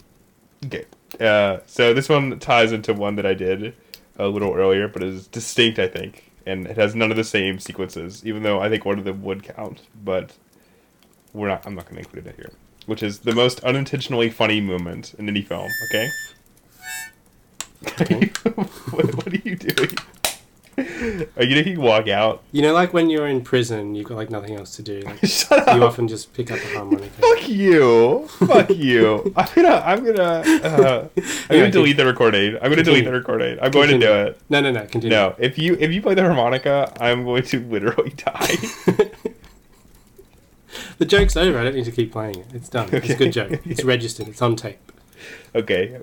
So the most unintentionally funny moment. Okay. Have you got that? Yeah. Most unintentionally funny moment. Yes. Well, That's I know me. what the winner is. Well, for you, maybe. I think but- it's got to be the joint winner. No, because maybe it's not even one of my nominees. It's not? Maybe. Well, let's find out. Okay. Right. So, because I've already awarded so much, it would be a shame to award it more. Oh, man. But it's the winner.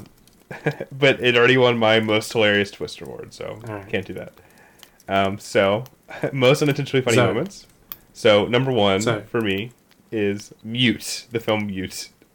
In the scene where Justin Theroux has stabbed Paul Rudd and then turns his video camera towards him to show that he's going to go molest his daughter. I thought was unintentionally funny. To the point where even when I think about it right now, I'm laughing. Mm-hmm. So... no, shut up. Let me finish. Jesus Christ. I'm totally respectful of you. You're such an asshole. Totally respectful of me. Excuse me. Yeah. Shut up. Okay. You just told me to shut up. Another nominee is Rampage. There's a scene that George, who is the big ape in the film... Oh, yeah, I forgot that film existed. Yeah, but you didn't see it, so... is he destroys a lot of the city, and then he turns into a good guy for no reason. And then at the end of the movie, someone says, "You saved the city, George," and it's like, did he really? He killed a bunch of people. So I thought that was pretty funny. And then another nominee is Sam Worthington swimming like a fish in the movie The Titan. Mm-hmm. Very funny. Also, also included is the scene where the wife character finds a file that has like a dangerous circled in a big red marker. That's also funny. Another one is the bizarrely explicit sex scenes in the movie Anon. Yeah, I would have nominated that. Well, I have nominated them. And I just have one more, which is the moment in A Star Is Born where Lady Gaga foreshadows Bradley Cooper's death by saying that her tour is going to go out with a bang, which I thought was really funny. And for me, the winner is Mute in this category. The only thing I would add would be the Zoe moment that you've already referenced in a different category. Yeah, which that is was an funny. amazing moment. Yeah, that is my honorary winner. And also Ewan McGregor crying in Zoe. Yeah, I found very funny.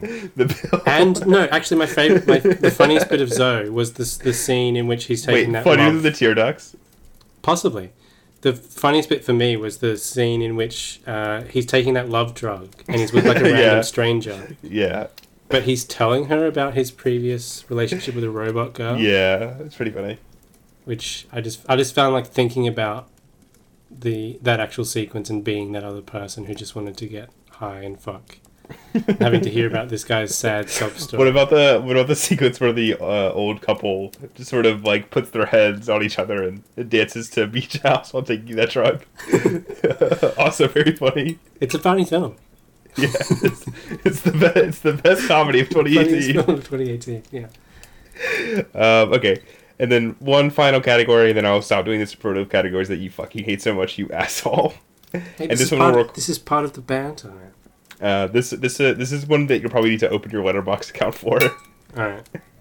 To answer, because I cannot provide an answer for you, though I might on accident. Which is the best movie not from 2018 that I watched for the first time in 2018. That is a good question. That's a good category. Yeah. Always forgiven. Actually, do you want to pause so you can look up a nominee or a? We can vamp. No, I want to get some water. Ah, okay. All right. Yeah.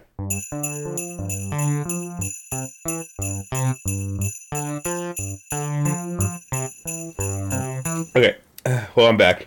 I had a ton of nominees, but the answer is easy. So do you want to go first? I can't really list all the nominees because there's so. Well, just list some of them. I'll list some of them. So,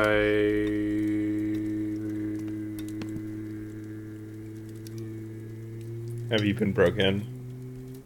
There's too many even to like try and whittle it down. That's why I didn't. I just narrowed it down to the ones that I gave 5 stars on Letterboxd, and then.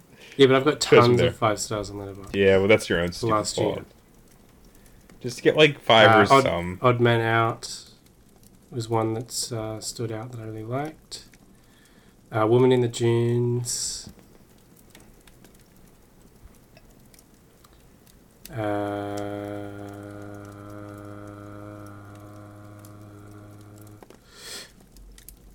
Young Girls of Rochefort.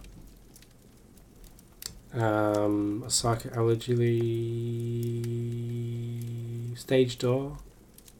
And I Was Born But, and the winner is I Was Born But. Okay.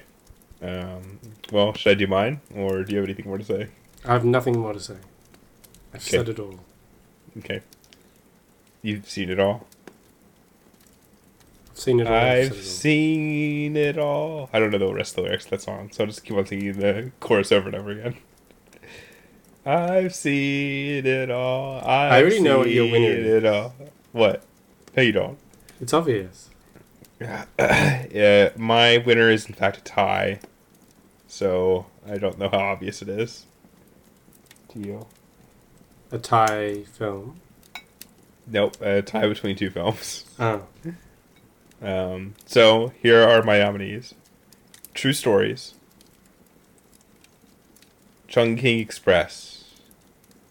F for Fake. Merry Christmas, Mr. Lawrence.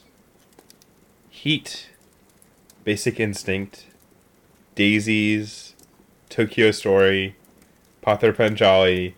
The Beaches of Agnes. And Dead or Alive 2 Birds. And the winner is a tie between Merry Christmas, Mr. Lawrence and Dead or Alive 2 Birds. And there you go. Cool. Yep, that's it. So now you can insert your shitty version of the theme music here.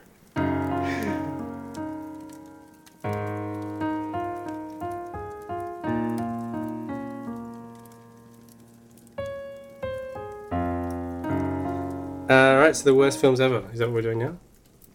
The worst films of 2018? And ever. Yeah, I suppose. Who wants to start? You start this time. Sure. My number 10 worst is a film we talked about a bit. Hold the Dark. Terrible. Bad. Disappointing. Garbage. Yep. What was your number 10? Number 10 was Stan and Ollie. I did not see it, so I can't. Which was most things I hate about biopics in one film. So Seemed bad to me. it was bad. My number 9 is Anon, a movie where Clive Owen has really explicit sex scenes with a variety of women half of his age, and it's just really weird and gross and boring all at once. My number 9 is Jurassic Park. Jurassic World, whatever it's called. No, Jurassic Park is good. Jurassic World. No, Jurassic World Fallen Kingdom. We've talked about it 3 times already today. I'm just reading what I wrote down.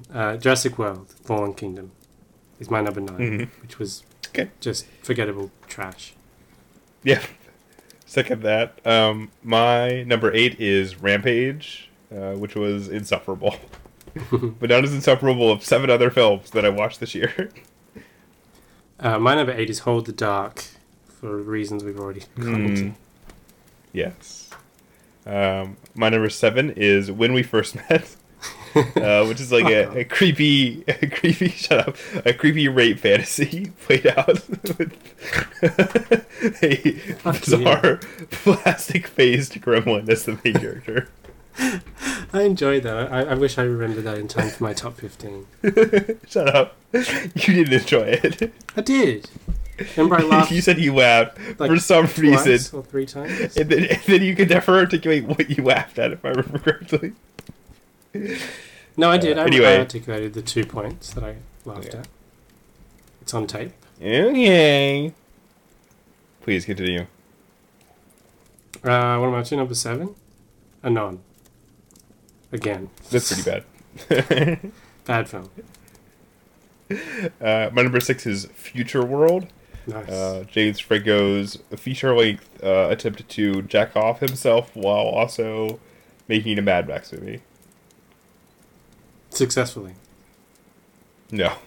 Oh, this is the bad list, yeah. He neither finishes nor makes a good Mad Max movie. My number 6 is The Predator, Mm. which was torturous to sit through. But there's that one scene that's funny where the guy has that disease where he says the funny things. That's hilarious. Okay.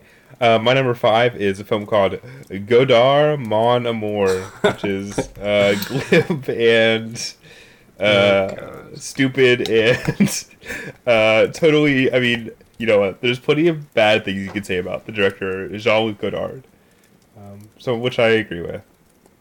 But it is undoubtable that he made some very amazing films. I think you can agree with me on that. Yes.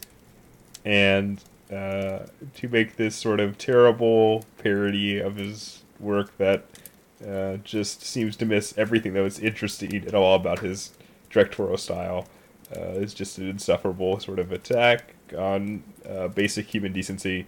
This is especially noxious in that the film's like nominal protagonist, who is Godard's second wife, is basically just reduced to an attractive, like, I don't know, thing for the camera to gaze at, even though it's nominally telling her story, when in fact she had a interesting film career that stretched beyond Godard and seemed to be a pretty interesting actress in her own right. She's in Alcazar and Balthazar, for instance. And I think that it's pretty bizarre that the film simultaneously seems to want to tear Godard down through her eyes, and yet does not seem to characterize her in the slightest. And it is bad, and I hated it. And that is Godard Bonamore. It looked more insufferable than Stan and Ollie, I would say. Yes, but it does not. It's not a standard biopic, so I guess I'll give it that.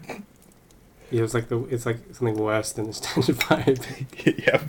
Yes, anyway, exactly. what are we up to? Number 5.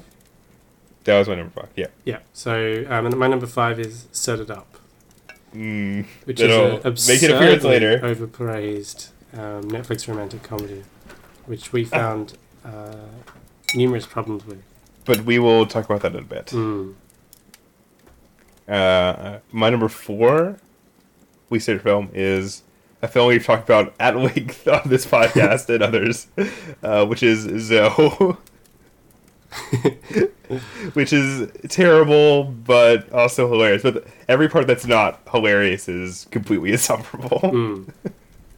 But when I think about it, all I remember is the funny bits, like how Christina Aguilera plays a robot, the proprietress of a robot bordello. But it's bad. Don't watch Zoe, but also don't watch it.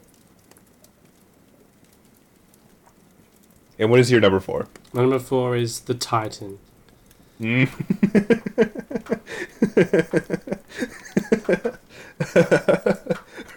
that?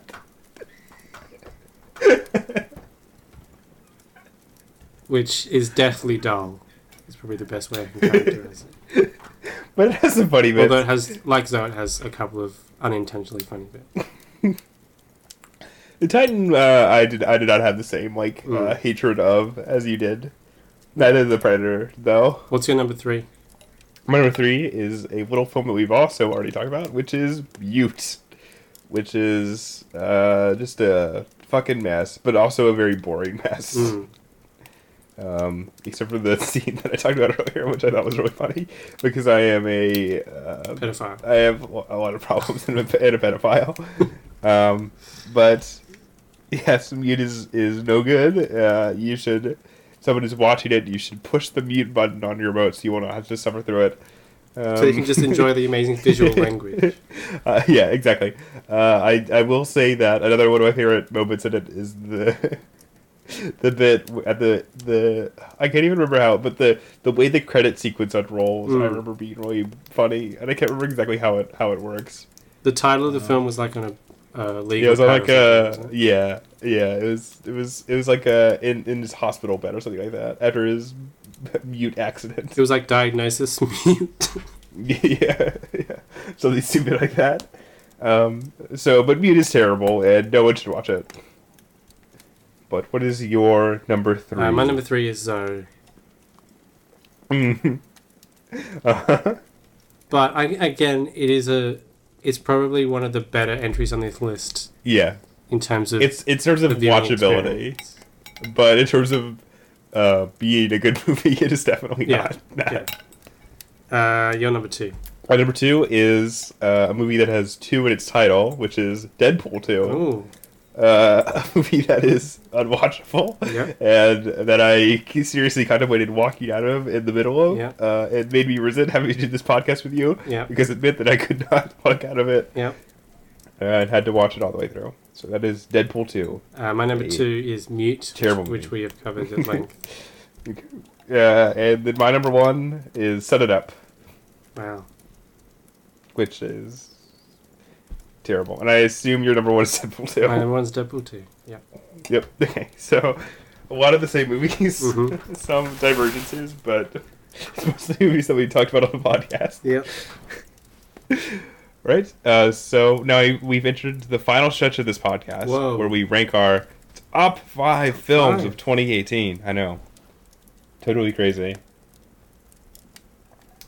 So, would you like to start? My number 5 is An Elephant Sitting Still. Which has not been The, released here yet. 4-hour epic by the late Bo Hu, who killed himself during the Because arduous the movie was so today. post-production release process, apparently. Mm-hmm. But I thought it was a very successful film, given its scope and length. And it had some really effective stylistic choices that really tied into the themes of the film quite well. And it has kind of a...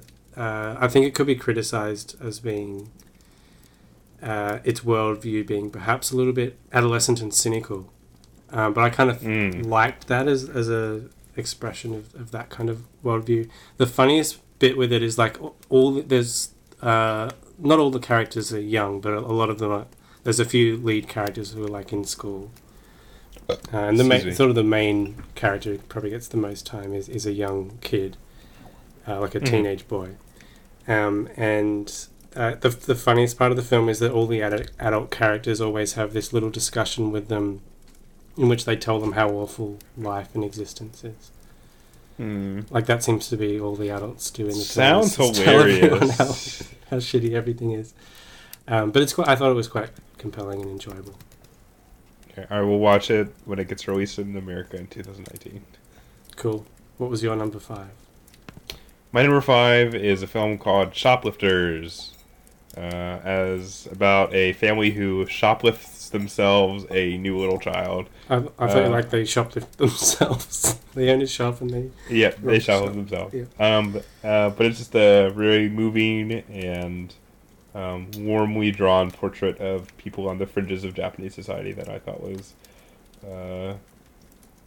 heartbreaking. And that's Shoplifters. Cool. Palm Who's your number 4? Yes. One of the few films that seems to have actually deserved winning the Palm. Despite it being superseded, which we'll get to, by another film that was in competition in my personal ranking. My number 4 was Warwick Thornton's Sweet Country. An Australian film. An Australian film, yes. What? That's right. A high-placing Australian film within my top 5. You're probably overranking it a little bit. No, I think that's about where it fits for me. Okay. Please go into. I don't know nothing about this movie. So the press you will see relating to this film will refer to it as like an Australian Western. And it certainly does adopt Western imagery and stuff, but I think the Australian landscape and the era of the time lends itself to the Western genre very easily. So it makes a lot of sense. Yeah. And it's like a sort of frontier type environment. There's a lot of parallels with America, especially the treatment of the indigenous populations. Sure. And I thought this was a beautifully shot film, and it sort of transcended its screenplay, which Warwick Thornton didn't write, in contrast to his celebrated debut feature, Samson Delilah, from 2009, I think it was. So he's working from a screenplay, and I think the weakness of the film is the screenplay, which is a little bit prone to black and white characterization, if you'll forgive the unintentional racial evocation of that. Yikes. Like there's the main offender is there's a character who's the designated evil character of the film, and he's a little bit one note. And I'm sure the horrific stuff he does is true to life and true to history.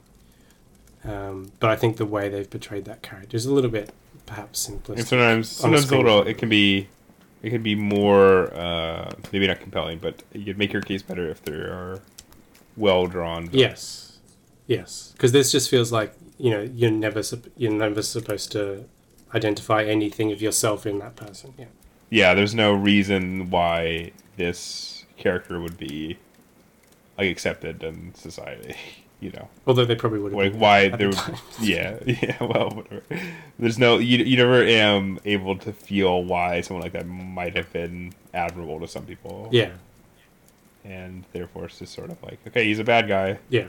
But I think Warwick Thornton is an extraordinary director, and I think it's so well made that it does transcend those limitations. And there's particularly lovely use of flash forward throughout the film, which gives it this kind of inevitable sadness about the way the events unfold, and an inescapability about the issues relating to the clash of cultures at its heart. But I really enjoyed it. What's your number 4? My number 4 is a film that you talked about earlier as being a film that you wish you had seen for this list, which is Burning. What's that? A movie about burning. That's it. It's about pirating films on Yeah. CD-ROMs. Yeah, exactly. No, it's just I don't want to go into too much detail because I don't want to spoil it for you. All right. And a lot of the pleasure of the film is watching it unfold, but it is a part of the pun, just a glorious slow burn of a Ooh. movie. So it's well titled. Yes, that is mysterious and strange, and somehow does make it redundant. And is just features just very compelling performances and cinematography and everything and music. The music is great, and that's it. It would be handy if more films titled themselves after some like positive attributes they want to have, like their most notable quality. Lyrical and compelling is the name of the film. Shoplifters could just be heartwarming in the movie. Yeah, that'd help. Perfect. My number 3. And Patty could be Bear. My number 3, which probably could be even anywhere in my top 3, to be honest. My top 3 are kind of difficult to rank. Yeah, my top, I would say 2 through 5 are pretty much, I could arrange them in any order and be happy with it. But my number 3 is a film that was released in America in 2017, but in Australia in 2018, which is Lady Bird. Which I thought was a really effectively executed coming-of-age film. That was on my Very top touching. 10 of last year. Because I saw it last year. And I very much look forward to what Greta Gerwig does after this. Well, I can tell you what she's going to do after this. Little Women. Yes. So you already know. Mm-hmm. With Saoirse Ronan again, right? And Timothée Chalamet again. Mm. And Meryl Streep. What are we doing now? What are we up to? I'm doing my number 3. Your number 3. Which is a film called First Reformed. I do want to see Ethan Hawke. It's another film I want to see from that question you asked earlier. Yes. Ethan Hawke, he's a priest. Something's happening to him. The environment's collapsing. It's great. It is very Bressani, I will say that. Which I didn't realize at the time because I had not seen a single film by Bresson. But now, having seen Pickpocket, I can say that First Reformed has a distinctly Bressonian air. But it's very And good. it's also riffing off Winter Light as well. Yeah, but I would say it reminded me. Well, you haven't seen Winter Light, so you can't really No, I can't talk about that. That is fair enough. But it also actually reminded me of another Bresson film which I watched this year called The Devil Probably, which is also about environmental collapse. And I'm assuming it probably has some echoes of Diary of a County Priest as well. But I've never seen it, so I couldn't say one way or another. Wait a second. Yep, so that's my number 3. Alright, cool. My number 2. You ready for this? Hell yeah, baby. My number 2 is Asako 1 and 2. Which could have been 1 and 2 of my top 10. It's a film by Happy Hours Ryusuke Hamaguchi. I should watch Happy Hour. Which I like a lot. It's available for me to watch, but I have not watched it. So Asako 1 and 2 is a much shorter film. It's about 3 hours shorter. And it's based on a novel, and it's about a woman who initially has a relationship with one guy and then he disappears, and then she gets into a relationship with another guy who looks identical but is a different person. Uh-huh. And I just found it very well made and super enjoyable. What is your number 2?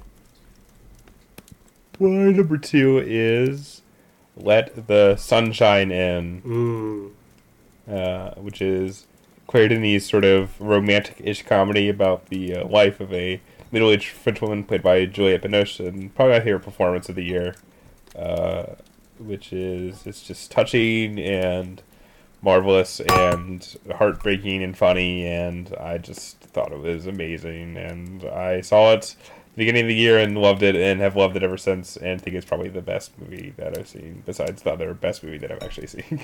So Cool. it was definitely my number 1 until a couple weeks ago when I saw Ooh. the other movie that is my number 1. Oh, I can guess what it is then. Yeah, I'm sure you can. Aren't you fancy? Well, me on the other hand, I have no idea what your number 1 is. My number 1 is... Wait, can I guess? Yes. Is it A Star Is Born? Yes. And that's your number 1 too, right? Yep. You saw it again recently. I saw it, Realized yeah, I was it like, wow. Yeah, I was like, this is the best movie that's ever been made. No, but to be real, so Star is Born is the third official remake of the Star is Born story, although there's been another film of it as well. That George Cukor did, Death in Hollywood, or whatever it's called. What? But anyway, The Star is Born. At what price, Hollywood, you yeah, that's the dumbass? I forgot. So fourth version of that story, if you include it, what price, Hollywood? But third version called Star is Born that follows this particular trajectory. So this tells the story of Nathan Hunt Maine, Ethan Maine, Jackson Maine. Jackson, Maine. Jesus Christ. Jackson Maine and Allie, played by Lady Gaga. And it's really moving and the music's great. It's great. No, my number 1 movie of the year is a little film. Called Downsizing? No. My number film. What? My number 1 film of the year is actually a sequel, believe it or not. Is it Deadpool 2? Yes, it is. No, actually, mate. This might sound like a joke, but it's not. My number 1 film of the year is a Netflix original sci-fi film. Is it Mute? No, it's not me. It's not a non. It's The Titan. No, it's actually I'm kidding. It's actually an Amazon Prime. What? It's Okay, my number 1 film of the year is I Am Not a Witch. Oh, okay, whatever. Oh, that's not very dismissive of you. Sorry, continue. I was having fun with you. Which is a debut film by Rungano Nyoni, and it is set in... actually, I'm not sure if they named the African village that they show in the film, but it was inspired by stories of how tribes dealt with witchcraft and accusations of witchcraft in Zambia. And she also based it on her experiences in Ghana as well. But it's a really interesting film that just tells the story of this young member of the village who is denoted as being a witch. And in a kind of magical realist touch, this village keeps their witches tied up to these ribbons, which give them a sort of finite amount of space they can move into. And it never quite commits to saying specifically that it's all nonsense or anything like that. And it's quite elusive, but it's also very touching and funny as well. So I really enjoyed I'm Not a Witch. But like I said, my top 3, or even probably top 3 could be in any order. What is your favourite film of the year? And I expect at least 5 or 6 false entries before you get to your real one. Okay. You can guess them then. No, my actual favorite film is, yes, it is indeed The Other Side of the Wind.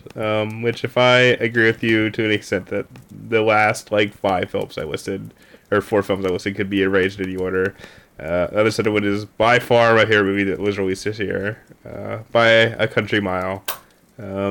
It's not a perfect film, I think, by any stretch, but what is there, I found invigorating and inspiring and beautiful and strange and funny and just a amazing experience. And I wish I could have seen what Orson Welles' version would have been, but the thing we got was good enough, let's say. And I think it's a great film. Okay, is that it? Are you still here? Yeah, I'm still here. Okay. Are you gonna rebut my love for The Other Side of the Wind? I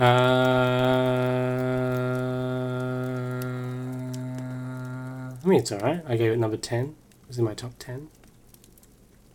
Can't really rebut it too much. Okay, that's all I got. Do you have anything else you'd like to say to our audience before we wish or bid 2018 adieu? I'd just like to say Merry Christmas to all our Mr. listeners Lawrence. of all faiths and all denominations. Merry Christmas. Shut up. I would just like to say Merry Christmas, Mr. Lawrence. I'm so tired. What if we just stop talking? Alright, let's stop talking.